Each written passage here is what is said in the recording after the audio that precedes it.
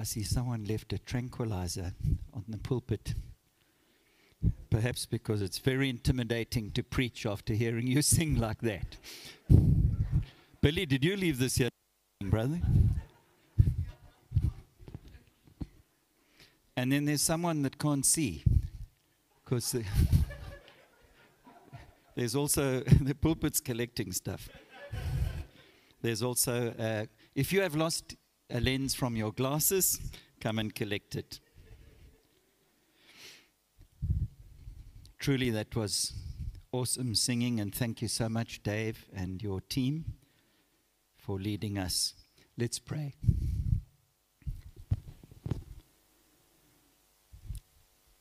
Our Father, we are so moved to acknowledge that it is well with our soul, not because of any single thing we have done, but because of your great, great grace and your mercy upon us. Please help us to see more of that and respond with more love and zeal as we consider your word. Would you speak, Lord, take any foolishness from myself away, that your name would be glorified. For Jesus' sake, amen. Baptist pastor Brian Borgman woke up at 5:30 one morning to what he thought was his alarm. But as he emerged from slumbering, he realized it was not his alarm, it was actually his ringtone. Someone was phoning him at 5:30 in the morning. He answered the phone and in a rather sleepy voice said, "Borgman here." And one of his closest friends was on the line. A deacon in the church that he had led to the Lord some 12, 15 years before. And they had become the very closest of friends. The man said, "I'm at your door, please let me in." Borgman quickly dressed, went to the door. I was shocked to see how his friend looked. He'd been crying. He looked a mess. Invited him into the lounge and heard the tragic story of confession. This closest friend of his had been living a double life for 10 years. Confessed to being an alcoholic, confessed to multiple adulteries, and confessed to having stolen millions from the church, as he had been the financial deacon. It's easy to love and care for those, isn't it, who like us and are good to us. And Borgman asked as he spoke to a conference, how are we to love and care for people when they so disappoint us, when they so let us down, when they so grieve us and deceive us and betray us? Doesn't God exhort us to love our enemies and bless those who persecute us? And so how can we do it when we don't feel like it? Because we are hurting, because we are disappointed, because we are angry. Well, Borgman's experience was nothing new really. Listen to King David. Thank God for the Psalms, they're so real. Psalm 27 verse 12. Give me not up to the will of my adversaries, for false witnesses have risen against me. Psalm 35, 12 to 15. They repay me evil for good. My soul is bereft. You see the response from the King David, a man after God's own heart? When they were sick, I wore sackcloth. I afflicted myself with fasting. I prayed with my head bowed on my chest for them. I went about as though I grieved for my friend or my brother, as one who laments for his mother. I bowed in mourning for them. But at my stumbling they rejoiced and they gathered together against me. Psalm 41 verse 9. Even my close friend in whom I trusted, I would imagine Borgman went there, who ate my bread, has lifted his heel against me. Psalm 55, verse 12 and 13. For it was not an enemy who taunts me, then I could bear it. It's not an adversary who deals insolently with me, then I could hide from him. But it is you, a man, my equal, my companion, my familiar friend. Can you hear the anguish? How would David love and care for people who had done this to him? And then hear even our God himself, perhaps echoing the heart of many a parent, maybe even you this evening. Isaiah 1 verse 2, Isaiah opens his long prophecy with these words. Hear, O heavens, and give ear, O earth, for the Lord has spoken. Children I have reared and brought up have rebelled against me. And there's the best father in the universe sharing his heart about his children. So again, how are we to respond in such circumstances? What does God require of you and me? Well, in a nutshell, as we've heard Billy preaching from Thessalonians, God's will for us is our sanctification. Some remembered Billy. As believers, God is busy conforming us to the image of his Son, slowly but surely. And so we need to consider Jesus and how he is in order to deal with this dilemma, which we all are experiencing or will experience or have experienced. So let's do that. Turn with me, please, to Hebrews chapter 2 and verse 14. We'll just read 14 to 17 together. Hebrews 2. Let's consider Jesus. We should be like him.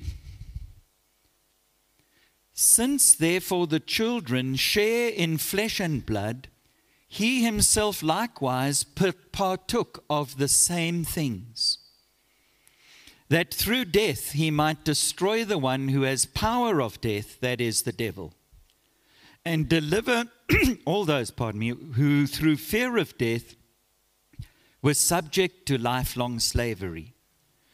For surely it is not angels that he helps, but he helps the offspring of Abraham.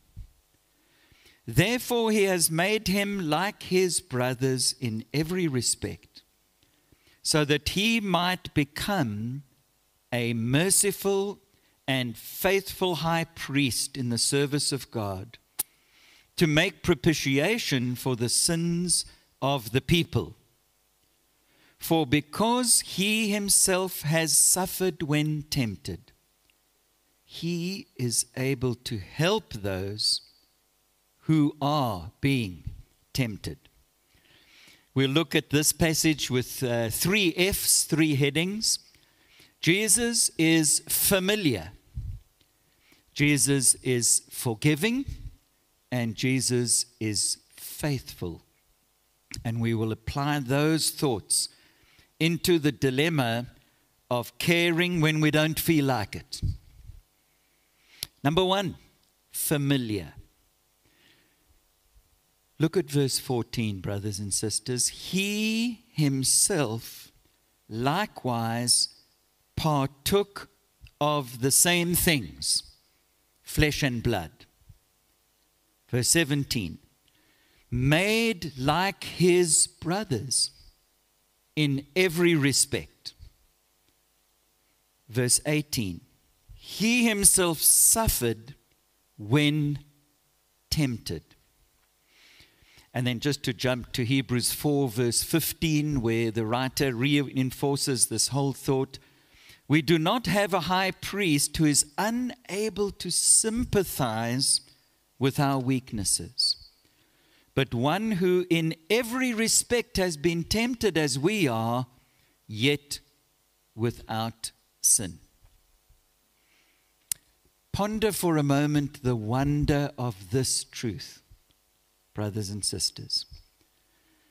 Our Savior is not one of a million obscure and weird Hindu deities.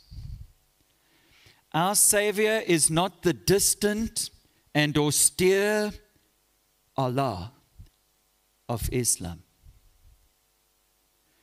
Jesus, while being creator of the universe and seated in glory at the right hand of God, became one of us. You've all seen, and we've seen it these days, you can send it on your phone to your family and friends, the little fetus when a mother falls pregnant. God was such a fetus. He entered into life like you and me right from the start in Mary's womb. It's incredible. And he was born, and it was messy like when we were born. This is God. This is Jesus. He grew up in a family like you and me. He felt tired, hungry, like you and me. Emotional pain, like you and me. Tempted, like you and me. And so we can approach him interpersonally, knowing fully that he understands where we're at, no matter what our circumstances. No matter what the joy or pain it is that we bring to him, we can bring it to him as a fellow person. And he's God, and he spoke the universe into place. Isn't that awesome? He said these words, "Come to me, all who labor and are heavy laden, and I will give you rest. Take my yoke upon you and learn from me, for I am gentle and lowly of heart, and you will find rest for your souls. My yoke is easy and my burden is light." Dane Ortland has written an award-winning and top-selling Christian book just last year called Gentle and Lowly on this particular passage. And it's interesting that he notes that this is the only description of the heart of Jesus. It's the only mention of the heart of Jesus in the whole of the New Testament. Gentle and lowly in heart. Could the writer not have said holy and full of power? Because Jesus is that, is he not? Could the writer not have said angry at sin and going to judge the world in his heart? Because that's true, isn't it? As we heard this morning, the second coming. But primarily God has chosen in the one description of the heart of Jesus, going right into his heart, where he describes it himself. He primarily wants us to relate to his humility and his gentleness. Friends, is that your picture of Jesus when you come to him? Especially when you are hurting. He became like us in order to die as a perfect sacrifice, human being on our behalf. And he relates to you and he understands you as a human. Isn't it an amazing gospel?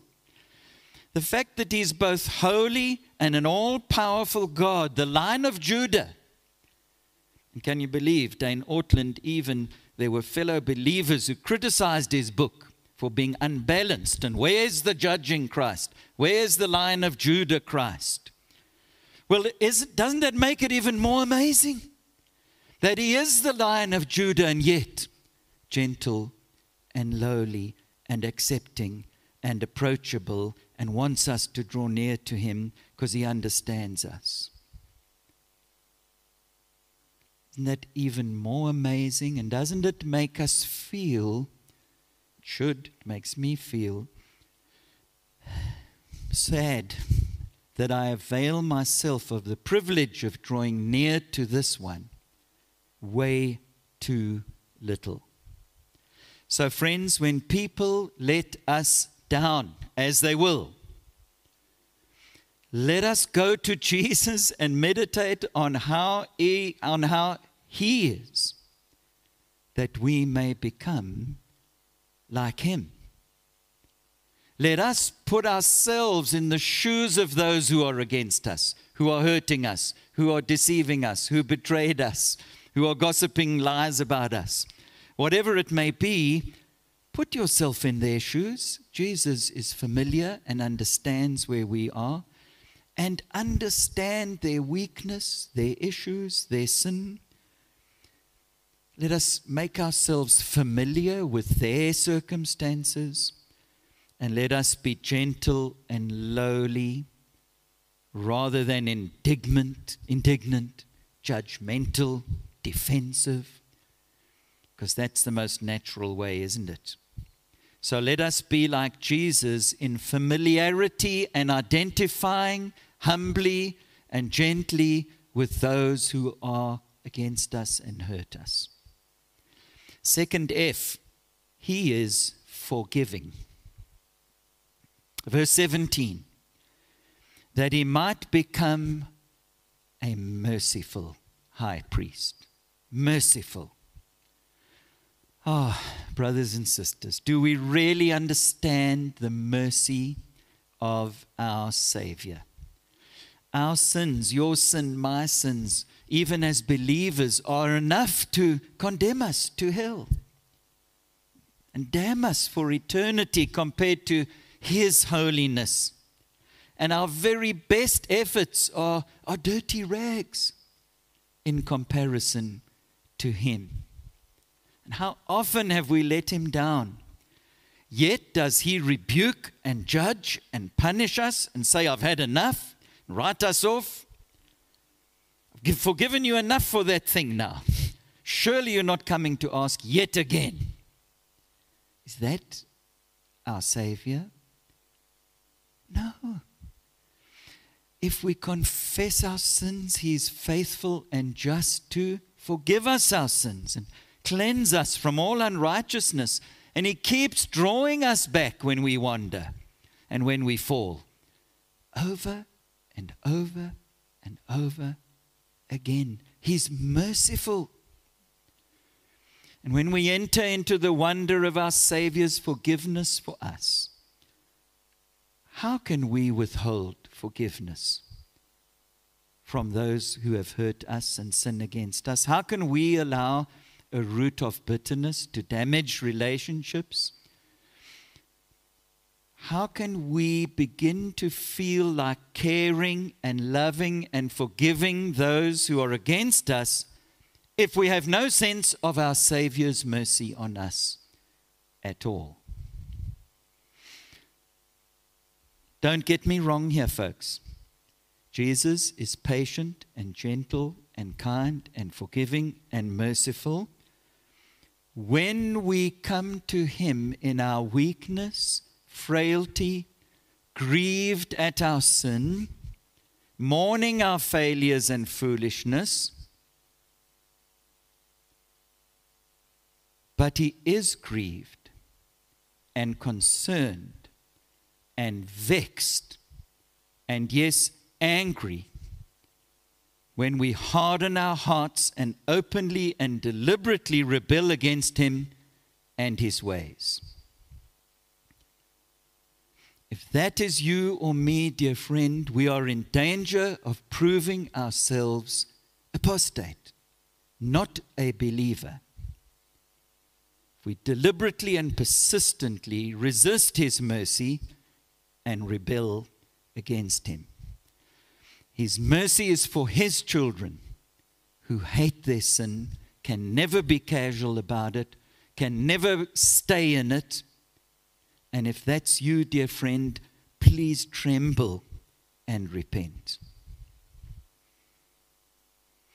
So don't hear me saying, Jesus is merciful, so I can sin easily and deliberately and casually and just keep coming back and He'll forgive me. It's all under the blood. Isn't this great? I'm going to heaven and I'm enjoying my sin. Well, Paul dealt with that, didn't he, in Romans? Can we sin that grace may abound? What did he say? In the strongest possible terms, almost a swear word. Never, never, never. How can we who have died to sin continue in it? So be careful of taking His mercy for granted. But He is merciful. And so are you able to forgive those who have sinned against you from your heart, to the point of even feeling care and concern and love for those folks? If not, you have to ask yourself, have I ever really known the forgiveness of Jesus if I cannot forgive others?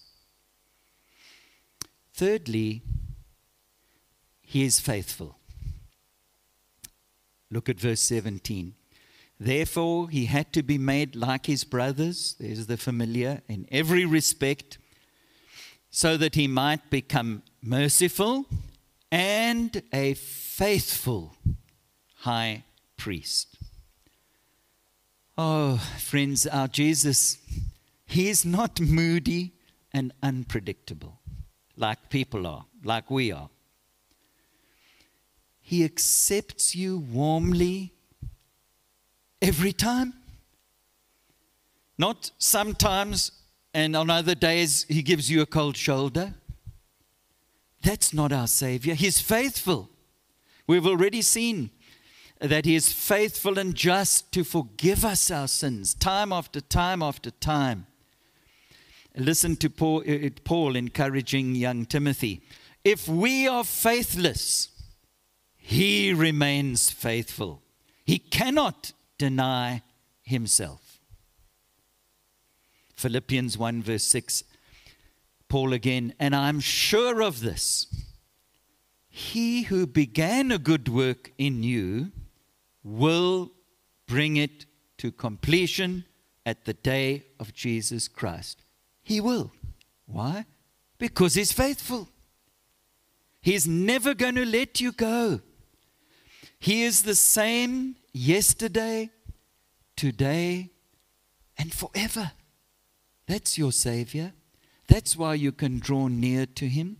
Not only because He was a human, and He's a person even now seated at the right hand of God. He knows you. He understands you. He knows your thoughts before you even have them. You can be familiar with Him.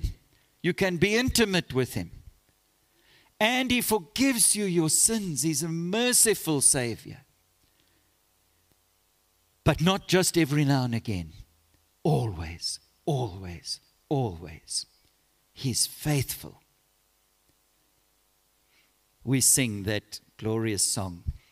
When I fear my faith will fail, Christ will hold me fast. When the tempter would prevail, He will hold me fast.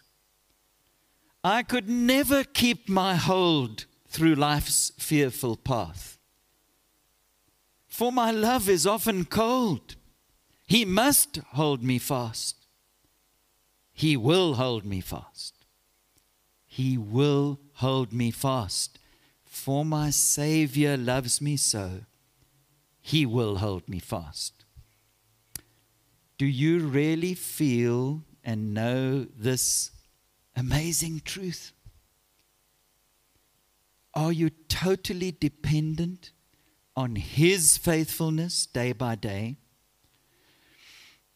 Does it not move you then to be faithful to those who are against you, who hurt you, who deceive you, and behave in ways which, yes, may well be unacceptable? Stay consistent. If you used to send them birthday wishes and gifts before, don't stop now in retaliation. You cut me off, I'll cut you off. That's not faithful, like Jesus is. Stay faithful in caring for their well-being, wishing them well, praying for them. If they have withdrawn, don't do the same. Stay as faithful as far as is possible, inspired by Christ's faithfulness to you. May I challenge you in closing. Maybe you've been thinking of someone with whom you struggle, someone you wish you didn't have to see ever again in your life. At best, you just don't care and avoid even thinking about them. All of us probably have someone like that in our lives, maybe now, and maybe in the past, and perhaps it's coming in the future. And that's just what Borgman began to feel about his long-standing friend after the shock of the news. His first thoughts were desperate concern for the man's wife and children. Then desperate concern for his own children. This man was like an uncle in their home. His children loved him dearly. What's this going to do to them and their faith when they hear this truth? And then the church. This man has served the church and has been open and in services and even preached. And how's this going to impact the church? And Borgman was desperate for his flock. But then he shared that what began to settle in his soul was a burning anger and a desire to never see this man ever again. They in fact arranged for him to be sent to a rehab to detox, and he was then able to share that it was years later this man came back to break bread with them in the church. And Brian Borgman was able to see him from the pulpit sitting there in the congregation. And his heart went out to him. Only because of Jesus. Only because that's the heart of Jesus. Friends, this is not easy. We're not saying that it's not going to be a struggle. You're going to have to wrestle and meditate on your Savior in order to overcome the hurt of people who break your heart. Don't just grit your teeth and say, well, I'll do the right thing, but I don't really feel like it. That's not, it's a better place to be than angry and bitter. But it's not the right place to be. Make time to really think about Jesus, like in the passage we've looked at.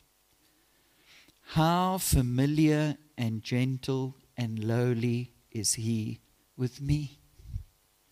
How forgiving and merciful is He towards me and my sin? Think on that. Thank Him for that. Pray about it. Read it over and over again. Tell yourself over and over again. Tell yourself how faithful and consistent He has been with you, calling you back over and over and over again, and will continue doing so to the end. And then you will find that care, that concern that comes from Jesus Himself filtering into your heart so that you can become more like him. Romans 8:31 and 32 says, "What then shall we say to these things? If God is for us, who can be against us?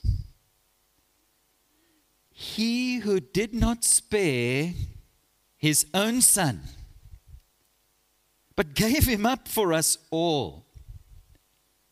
If he did that, how will he not with him graciously give you all things, even caring for those you don't feel like caring for?"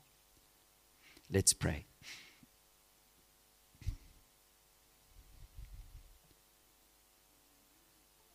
Oh God, our Father, thank you for Jesus. Forgive us that we talk to him as a friend so little. What a friend we have in Jesus. All our sins and griefs to bear. What a privilege to carry to him everything in prayer, because he knows us. He understands us. He's been where we are. He faced opposition and rejection and lies and betrayal and death. So thank you, Lord, for understanding.